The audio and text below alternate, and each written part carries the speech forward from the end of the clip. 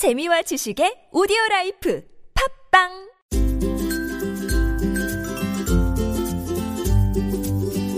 왕쌤의 교육 이야기.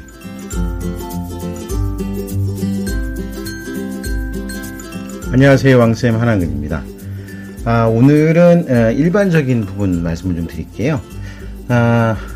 제가 그 왕쌤 투어를 지난 9월 말부터 쭉 했습니다. 연휴 기간 동안에 며칠을 빼고는 계속 쭉 다녔는데요. 물론 다 여러분들을 일일이 다 만나 뵙지는 못했고요.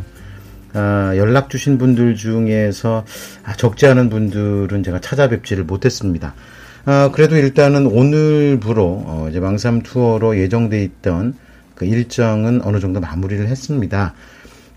요번에 신청을 하셨는데 제가 찾아가 뵙지 못한 곳들이 좀 있습니다. 예를 들어서 뭐 제가 살고 있는 이 수원 지역도 그렇고요.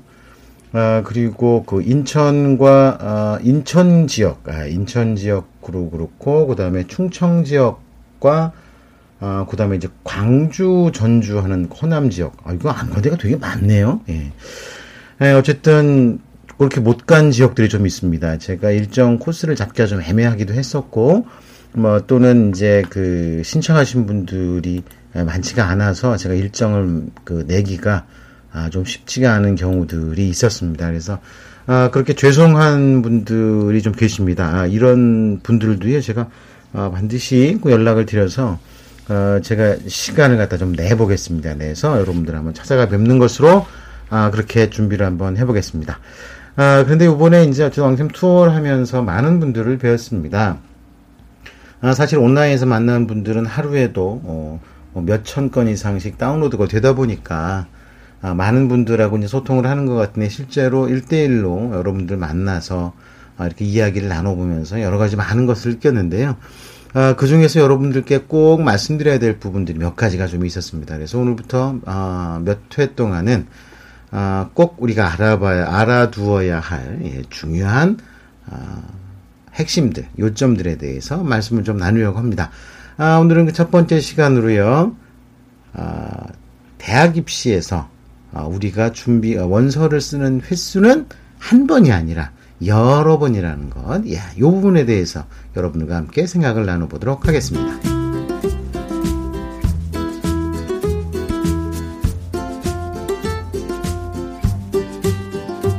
네, 수시가 있고 정시가 있죠. 예. 수시 원서는 6번을 쓸 수가 있고요. 정시 원서는 3장을 쓸 수가 있습니다. 도합해서 모두 9장을 쓸 수가 있는데, 자연계열 학생들 같은 경우는 과학기술원 4장이 또 수시 6번에 해당되지 않고 쓸 수가 있고, 물론 아주 특성화되어 있는 사관학교라든지 경찰대 이런 경우도 또 별도로 원서를 쓸 수가 있죠. 근데 경찰대나 사관학교 같은 경우는 아예 별도로 준비를 해야 되는 부분들이 굉장히 있습니다. 물론 아예 별도로 준비한 학생들도 있기도 하지만, 어쨌든 최상위권 내신이나 수능 성적을 갖고 있는 학생들에게 유리하기 때문에 아무래도 일반적으로 우리가 선택할 수 있는 상위권 대학과는 조금 거리가 좀 있습니다. 그리고 그 일하는 직업 자체가 아예 다 고정이 돼버리죠. 사관학교라든지 경찰대 같은 경우는 군 장교가 되거나 또는 경찰 공무원이 되는 거기 때문에, 요즘에 경찰 공무원이든 뭐든 공무원만 되면 만사를 부르는 사회적 분위기가 있지만, 이것도 어떻게 될지 모릅니다. 앞으로 10년, 한 15년 또 두고 봐야 되는 부분들이라서. 자, 어쨌든 그런 아예 특성화되어 있는 직업군이기 때문에 일반적으로 말씀드리기는 어려운데, 과기원 4곳은 이공계열의 학생들이 지원할 수 있는 덤과 같은 학교라는 걸 계산해 봤을 때, 이공계 학생들은 10장의 원서를 쓸 수가 있다는 얘기죠. 그리고 그 인문계열 학생들 같은 경우는 6장의 원서를 쓸 수가 있습니다. 자, 이거는 여기서부터 좀 생각을 좀 해봐야 됩니다. 이제 진로지도나 이런 걸 하다 보면은요, 사실 제가 늘 말씀을 드리지만, 진로나 진학 이런 부분들이 먼저 잘 준비가 되어 있는 학생들이 학교 생활을 적극적으로 잘 할 수도 있고, 공부면 공부, 또 비교과 관련되는 여러 가지 전공 진로 활동들을 체계적으로 잘 할 수가 있습니다. 이거는 어떤 이야기들을 할 거 없이 그냥 공인된 이야기입니다. 그래서, 이런 부분들을 먼저, 학생들에게 그 진로지도가 우선되어야 된다는 걸 전 말씀을 좀 드립니다. 왜 그러냐 하면은요, 사실 그 제대로 된 진로 진학 지도가 제대로 안 돼 있는 경우들이 거의 대부분으로 전 봅니다.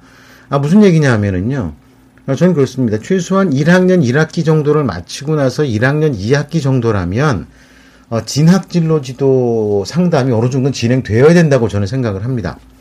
왜라 그러면, 예전처럼 우리의 그 대학 입시나 이런 부분들이 무조건 공부해서 성적만 만들어 놓고 나면 그 성적에 맞춰가지고서 대학과 학과가 그야말로 분양이 되는 시절은 지났습니다.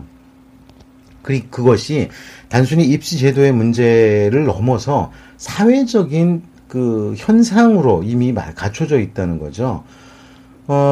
이런 진로 지도나 진학 지도가 아직도 무시되고 있고 고등학교 3학년에 올라가서 그제서야 고등학교 3학년 1학기가 돼서야 그제서야 어느 대학을 내 성적으로 갈 수가 있으며 내가 대학을 가려면 어떤 준비를 해야 되는지에 대한 상담이 진행되는 것은 정말 문제라고 생각을 합니다. 기본적인 진로 지도는 가장 적절할 때는 1학년 2학기라고 저는 봅니다. 물론 1학년 1학기도 가능하고요. 2학년 1학기도 가능한데 그래도 최적의 때는 1차적으로는 2학년 2학기가 적당하고 그 다음이 1학년 1학기와 2학년 1학기 정도라고 봅니다. 3학년 정도가 되면은요, 이때 상황이 종료되어 있는 상황이 가능성이 대단히 높습니다. 자, 많은 분들이 그런 얘기 합니다. 어제도 제가 좀 뭐라고 그 반발을 좀 한 부분들이 있었죠. 학생들이 나중에 뒤늦게 철든 학생들의 무슨 그 재기전이 안 된다라는 말도 안 되는 소리를 하는 사람들이 되게 많은데, 그것이 과거의 방식, 이렇게 점수 따기 방식만으로 의존하는 입시 제도에 익숙해 있는 사람들이기 때문에 그렇습니다. 본인들이 그렇게 그 성장을 해서 그런 환경 속에서 학교 공부를 마쳤고 또 그런 식으로 계속해서 가르쳤죠. 너희들은 전공이니 진로니 대학이니 이런 거에 대해서 신경 쓰지 마라. 성적을 높여놓으면 좋은 학교와 좋은 학과는 너희들에게 배정될 것이다라는 배정 방식의 입시와 진로 지도를 한 겁니다. 사실 그런 선생님들이 계시는 학교 학생들은 엄청 불행하죠. 요즘처럼 진로나 이런 걸 한다 그러면 좀 되게 가장 문제가 되는 게 뭐냐 하면은요. 그런 선생님들이나 그런 학교 같은 경우는 사실 학생부 종합전형도 열심히 도와주시기는 합니다. 근데 가장 결정적인 문제가 뭐냐면은요. 선생님들이 다 해주려고 그러는 거죠. 우리는 우리가 해줄 테니까 너희들은 우리를 따라오면 돼. 이런 전제하에 비교과와 학생부 종합전형 준비를 하다 보니까 저런 볼멘 소리가 나온다고 전 생각을 하는 거죠. 학종 준비는 학교 선생님들이 너무 많은 책임을 진다. 선생님들이 거짓말을 해야 된다. 학생들이 학종 입시에 관련되지 않으면 아예 안 한다. 이런 뻘소리를 하는 거가 되게 있는데 되게 웃기죠. 아니 학생들이 공부하는 거 어제도 말씀드렸지만 학생들이 공부하는 거 당연히 대학 가려고 공부하지 그럼 무슨 사회복지 사업 하려고 공부하나요? 어차피 당연한 얘기를 그렇게 아주 눈 하나 깜짝 안 하고 뻔뻔스럽게 할 수 있는데 참 대단한 배짱이라고 생각을 하는데 어쨌든 간에 그런 선생님들이 가지고 있는 가장 큰 문제점이 뭐냐면 학생의 전공이나 진로, 꿈, 그 다음에 가능성, 그 학생의 역량 이런 거하고 상관없이 무조건 그 학생이 갖춰놓은 점수, 성적, 석차, 등급 이런 줄 세우기에 맞춰서 대학을 배정하고 분배를 하는 역할들을 선생님들이 다 하려고 하기 때문에 마찰이 생기는 겁니다. 아니 자기들이 안 해도 되는 일을 갖다가 왜 굳이 해놓고서 우리한테 너무 부담이 된다. 우리한테 거짓말 시키는 거냐. 왜 우리한테 과도한 요구를 하냐. 자기들이 그걸 해놓고 나서 왜 볼멘 소리를 하는지 전 도무지 모르겠다는 겁니다. 제일 중요한 거는요. 학생들이 내가 어느 대학을 갈 것이고 또 어디에 가능성이 있으며 어느 쪽의 전공이 유리한지에 대한 정말 진로 지도가 있어야 된다는 겁니다. 대한민국 선생님들이 참 어려우시죠. 교과 공부도 시키셔야 되는데 그 교과 공부하고는 또 거리가 있는 이런 진로 지도까지도 전문적인 교육이나 훈련이 되어 있지 않은 상황에서 그런 걸 다 맡아서 하신다는 게 되게 힘들고 또 수십 년 동안 교직 생활을 하면서 나름대로 그 만들어져 있는 노하우를 가지고 진로 지도를 했는 진학 진로 하려고 하는데 그 갖고 계신 노하우나 이런 부분들이 그야말로 성적이나 등수 석차라는 숫자와 관련되어 있는 학교와 학과의 배정에만 익숙해 있는 그 경험으로 요즘에 진로 지도를 하는 거는 정말 고통이 아닐 수밖에 없다는 거죠. 선생님들도 어려우십니다. 예, 그건 저도 이해는 하는데요. 자, 어쨌든 간에 그런 방법들이 현재의 방식의 최선은 아니고 하다 보니, 요즘에 수시로 잘 나가는 고등학교의 특징을 보면은요, 공통점이 있습니다. 아마 요 얘기는 제가 제일 먼저 지적을 하는 거일 수도 있습니다. 그렇게 잘 나가는 수시, 특성화 고등학교라고 할까요? 예, 수시에 특화되어 있는 고등학교들을 보면은 학교에서는 별로 터치를 안 합니다. 학생들에게 팁과 관련되는 방향성만 제시를 해주곤 학생들끼리 내부 경쟁을 하도록 유도를 한다는 겁니다. 그런 부분들에서 잘 되어 있는 학교들이 유명한 자사고들 중에서 많습니다.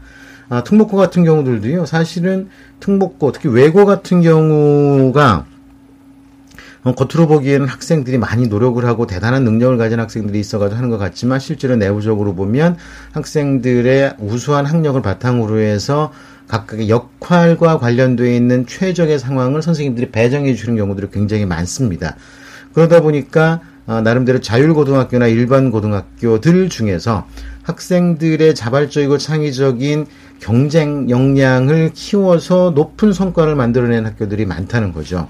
그런 학교들이 그러니까 학교가 모든 것을 다 책임져로 하는 것이 아니라 학생들에게 이런 부분에 판만 깔아주고 그 판에 어떻게 무엇을 하느냐는 학생들이 알아서 하도록 한다는 겁니다. 그랬을 때 학생들의 경쟁력이 생기고 창의적이고 요즘 대학들이 원하는 그리고 사회가 원하는 인재상에 맞는 역량을 키울 수가 있다는 겁니다. 이렇게 잘하는 선진학교들은요, 좀 연수도 좀 다녀오시고 좀 그런 것 좀 하셨으면 좋겠습니다. 예, 그렇게 잘하는 학교도 굉장히 많거든요. 예, 제가 있는 그 수원 지역도 있고 많습니다. 예, 전국적으로 보면 많은 학교들에서 그렇게 앞서가고 있기 때문에 그런 학교들을 좀 벤치마킹을 하시는 게 좋습니다. 선생님들이 다 맡아서 할지려고 하면 안 돼요. 오히려 거기서 동티가 나고요. 오히려 학생들이 주도적으로 할 수 있는 판을 깔아놓는다는 거.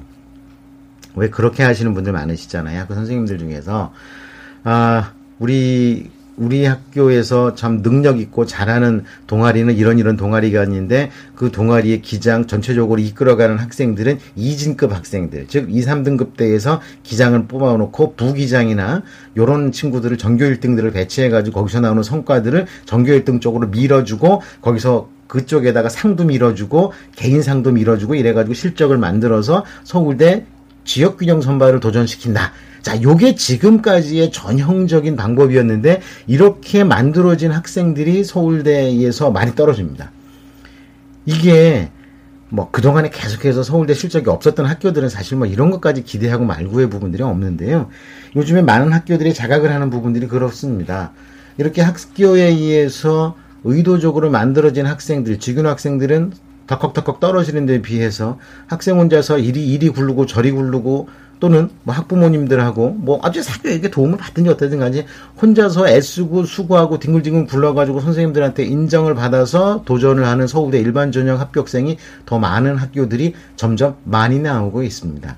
2, 3년 전까지만 해도 전국적으로 그런 학교들이 손에 꼽았습니다. 손에 꼽았는데 이제는 수십 개 학교가 넘는 학교들이 이 수시 직윤보다도 일반 전형에서 실적이 나오는 학교들이 점점 많아지기 시작했던 것이 굉장히 시사하는 점이 많습니다. 자, 수시 원서를 어떻게 쓰는지 그 얘기를 하려고 그러다가 이제 이렇게 멀리 왔는데요. 자, 어쨌든 간에 그럼 여기에 맞춘 우리 학부모님들의 기본적인 발상이나 생각은 어떻게 해야 되는지, 진로 진학지도 어떻게 해야 되는지 이 부분들 중에 핵심은 수시 원서를 6장을 쓴다는 겁니다. 자, 생각을 해보세요. 6장을 다 상향 지원하거나 다 하향 지원할 필요 없습니다. 많은 분들이 그렇게 얘기를 해요. 정시 공부도 하면서 내신 공부도 해야 되고 비교과도 해야 되고 할 일이 너무 많은데 이거 아이들한테 과도한 부담을 주는 일이 아니냐라고 이야기를 하시는 사람들이 있는데 이런 분들은 요즘 분위기 파악을 못한다는 거죠. 이렇게 말씀하시는 분들이 사실은 아이들의 성적이 좋은 자녀들을 두고 있는 학부모님들이 이런 말씀들을 많이 하십니다. 우리 학교의 내신 성적보다 수능 등급이 더 높게 나오는 학생들이 많다고 자부하는 학교의 선생님들도 똑같은 생각을 하십니다. 성적이면 됐지 뭘 딴 걸 더 시키느냐라는 강력한 항의고 반발인데, 자, 이렇게 생각을 하셔야 됩니다. 내신 성적은 어차피 내부 경쟁 아니겠습니까? 내부 경쟁인데 선생님들 과도하게 일부의 학생들만 밀어주는 것, 야, 이거 좀 위험하지 않습니까? 과거에는요, 인원수가 적은 학교들 같은 경우 사실 그런 경우가 굉장히 위험합니다. 전교 1등이 2등급이 나오는 경우도 있어요. 서로 내신을 갖다가 나눠 먹기 때문에. 그러니까 100명 이하의 한 학년 학생 수인 학교들에서 그런 현상이 나오지만 최소한 300명, 500명 되는 대도시의 일반 고등학교에서는 그런 식으로 밀어주지 않아도 학생들끼리 내부 경쟁을 하면 높은 등급의 학생이 나오는데 그런 학생들 중에서 비교과도 성실하고 열심히 해서 좋은 결과를 만들어내는 학생들이 많다는 겁니다. 오히려 전교 1등이라고 해서 한두 명 찍어가지고 학교에서 전폭적으로 밀어주고 끌어주고 해서 만들어주는 학생들이 정말 어떤 대단한 주변의 사교육 도움까지도 학교에서 적극적으로 나서서 도움을 줬는데도 지역균형 선발 똑똑똑 떨어지는 학교들이 굉장히 많습니다. 근데 그런 학교 선생님들은 그런 말씀을 하시죠. 서울대가 우리 학교를 별로 평가를 하지 않는다라고 볼멘소리를 하시는데 솔직히 그런 학교 학생들의 학생부나 자기소개서를 보면은요. 이거는 도대체 학생을 대학을 보내려고 하는 건지 아니면 학교 자체가 대학을 가고 싶은 건지 아니면 교장 선생님이 다시 한번 서울대를 합격하고 싶은 건지 도대체 모르는 학생부와 자기소개서를 만들어 놓은 경우들이 굉장히 많다는 겁니다. 무슨 얘기인지 이해하시겠죠? 온통 그 학생의 이야기가 아니라 우리 학교는 이렇게 잘합니다 소리로만 학교생활 기록부와 자기소개서가 꽉 차 있는 학생들이 대단히 많다는 겁니다. 그런 학교일수록 학생들의 최저 등급 2등급 3개를 못 맞추는 가능성도 대단히 많다는 겁니다. 자, 이러지 마시라는 겁니다. 그러지 말고 예를 들어서 교내 대회를 한다 그러면 공정한 경쟁의 장을 펼쳐놓고 오히려 학생들에게 필요한 건 뭐냐 이겁니다. 수시원서 6장을 쓴다. 이 6장 쓰는 건 예를 들어서 내신 등급 1등급 때 학생들이라고 한번 생각을 해보시죠. 1등급 때 학생들이라 그러면 1등급 초반이 있고 중반이 있고 후반이 있지 않습니까? 근데 요즘에 서울대 일반 전형에서 합격하는 일반고 학생들, 지방이라든지 변두리 학교까지 포함해서 일반고 학생들의 내신 등급이 1.3에서 1.5, 심지어는 1.78까지로 내려갑니다. 서울대에서도 공개를 합니다. 이런 학생들도 합격을 했다. 근데 많은 학교의 선생님들이나 학부모님들이 그걸 안 믿으시죠? 이거는 일부의 사례, 극히 예외적인 사례를 가지고 학교 홍보하려고 한다. 이건 홍보용 목적이다. 우리 학교에 그런 학생 한 명도 안 뽑혔다라고 그거를 학생들에게 그런 식으로 이야기를 하는 경우들이 되게 많은데요. 사실은 그거 뒤집어 생각해야 됩니다. 잘못하기 때문에 못 가는 겁니다. 진짜 능력이 안 된다고 생각하는 그런 희한한 학교인데도 예외적으로 합격하는 경우들이 많이 나옵니다. 그럼 왜 그런 학교들은 되겠습니까? 물론 모든 학교가 다 그렇게 되지는 않습니다. 아니 그럼 우리 학교가 예외가 되면 되지 않습니까? 그럼 우리 학교는 예외가 될 수가 없기 때문에 그럼 영원히 안 되는 거죠. 어쨌든 간에 자 보세요. 1등급 초반이나 중반의 학생들에게는 저는 그렇게 제가 만나는 학생들에게는 무조건 그렇게 얘기를 합니다. 야, 너 1등급 초반 중반 정도 성적이 나오면 무조건 원서 한 장은 서울대 직윤이든 일반 전형이든 무조건 쓴다. 써도 되잖아요. 왜 안 되죠? 6장인데 어차피 한 장 정도는 버려도 되지 않습니까? 그 다음에 연대나 고대 같은 경우는 학교장 추천 전형인데 고대 같은 경우는 학교장 추천 전형 추천 인원수가 굉장히 늘어났어요. 1등급 학생들은 추천 받을 수 있어요. 그러면 서울대 쓰고 연고대 중에서 학교장 추천 또 받을 수 있는 거잖아요. 보통 학교들 같은 경우 서울대와 연고대 중에서 하나, 2장 쓰고 그 다음 아래 학교들은 성수한 아닙니까? 성수한 중에서도 학종 쓰는 학교 있고 학교장 추천 쓰는 학교 전형도 있고 여러 개가 있어요. 논술도 있고 그러면 성수한 중에서 2개 쓰고 그 다음에 중경이시 중에서 2개 쓰고 자 이게 1등급 때 학생들의 원서 쓰는 개수입니다. 이렇게 되면 인문계열이든 자연계열이든 기본 6장은 되고 자연계열 학생들 같은 경우는 과기원 써도 돼요. 누가 안 때려요. 어차피 이거는 6장 안 들어가는데 왜 안 씁니까? 원서를 10장이나 쓸 수 있는데 누가 1등급 때 학생인데 뭐 카이스트나 뭐 포스텍은 일반 대학이니까 말고 카이스트, 유니스트, 지스트, 지지스 같은 학교들 원서 쓸 수 있죠. 그럼 왜 쫄아요? 1단계선 예를 들어서 그 학교 썼다 그래서 딴 학교에서 야 너는 과기원들 썼으니까 너 우리 학교에서 탈락 이런 학교 있습니까? 그런 거 없어요. 그럼 원서 10장 쓸 수 있는 거 아닙니까? 그럼 1등급 때 학교 학생들은 6장을 나눠 쓰기도 힘들어요. 근데 되게 웃기는 게 6장을 쓰는 학생들이 너무 고민을 해요. 뭘 고민을 합니까? 간단한 걸? 그 다음에 그 1등급 때 후반에서 2등급 때 초반 중반 학생들 자 서울대부터 써도 되고 연고대부터 써도 되고 성수한부터 써도 됩니다. 쫄 필요 없어요. 어차피 한 장을 버린다고 생각을 하고 예를 들어 2등급 중반까지 학생들은 연고대부터 한 장 씁니다. 예를 들어서 수능 최저를 갖다 잘 맞히는 모의고사 성적이 잘 나오는 학생들은 연대 논술부터 쓰면 돼요. 어차피 연고대에서 내신 등급을 많이 보기 때문에 그렇게 쓰고, 그 다음에 성서환, 여기는 어차피 2등급 중반까지도 합격자가 많이 나옵니다. 학종되고 뭐 여러 가지 있잖아요. 교과전형도 있고, 교과전형은 사실 좀 힘들죠. 그럼 학종으로 성서환 중에서 한두 장 쓰고, 그 다음에 중경예시 중에 한두 장 쓰고, 국숭세상, 건동홍, 이 라인에서 또 한 장 정도 쓰면 6장이 딱 됩니다. 어떻게 보면 우리가 원서를 쓰는 상위권 학생들 같은 경우, 2등급 중반까지의 상위권 학생들은 이미 원서를 어떻게 쓸 수 있을지가 나와 있습니다. 선생님들 그렇지 않으세요? 학부모님 생각을 해보세요. 수시 원서는 6장을 써요. 하나만 쓸 수 있는 게 아니에요. 근데 우리 학부모님들이나 학교 선생님들 머릿속에 수시 원서는 6장이 아니라 학종이냐, 교과냐, 수능이냐, 요것만 머릿속에 들어있고 생각하시는 분들이 너무 많은 것 같아요. 아니란 얘기예요. 다 써도 돼요. 서울대부터 국sun해당, 즉, 인서울 상위권 대학까지 다 쓸 수 있어요. 이 방송을 들으시는 분들 같은 경우, 지방에 계시는 분들 같은 경우, 지역 거점 국립대학 있잖아요. 지거국이라고. 뭐, 강원대, 충남북대, 전남북대, 경북대, 부산대, 뭐 이런 학교들이 있지 않습니까? 그럼 6장 안에 이거 하나씩 넣어도 돼요. 다 쓸 수 있습니다. 상위권 학생들. 2등급 중반에서. 그 다음, 2등급 중반에 3등급 중반까지 되는 중상위권 학생들 같은 경우는요. 자, 연고대 스카이만 빼놓고 성서환 1장 쓰고, 중경예시에 2장 쓰고, 국숭세단 건동홍 중에서 1장 정도 쓰고, 뭐, 지거국 중에서 하나, 국립대 중에서 하나를 쓰고, 여차하면, 뭐, 지방 학생들 같은 건 지역에 있는 사립대 1장 쓰고, 이렇게 하면 6장이 나오잖아요. 이미 이게 나와요. 자, 그러면 이 얘기를 언제 해줘야 되냐 하면은 1학년 때는 해줘야 돼요. 근데 1학년 때 이런 이야기를 학생들에게 구체적으로 개별 상담을 통해서 진행이 안 되기 때문에 부모님이 이야기를 해주시던, 학교 선생님이 이야기를 해주시던, 학원 선생님이 이야기를 해주시던 이 이야기를 해줘야 됩니다. 그래야지 방향이 잡히죠. 진로, 전공, 진로, 지도라 그래서 뭐 너는 무슨 과 이 과만 얘기하는데 사실 아이들한테는요.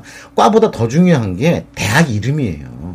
대학 이름은 이 정도만 돼도요. 아이들이 공부할 이유가 생겨요. 내가 인서울 상위권 명문대? 내가 지금 2.5등급인데? 1학년 2학기 얘기입니다. 2.5등급 그 학교를 쓸 수 있어? 열심히 하면 혹시 될지도 몰라? 근데 왜 쪼세요?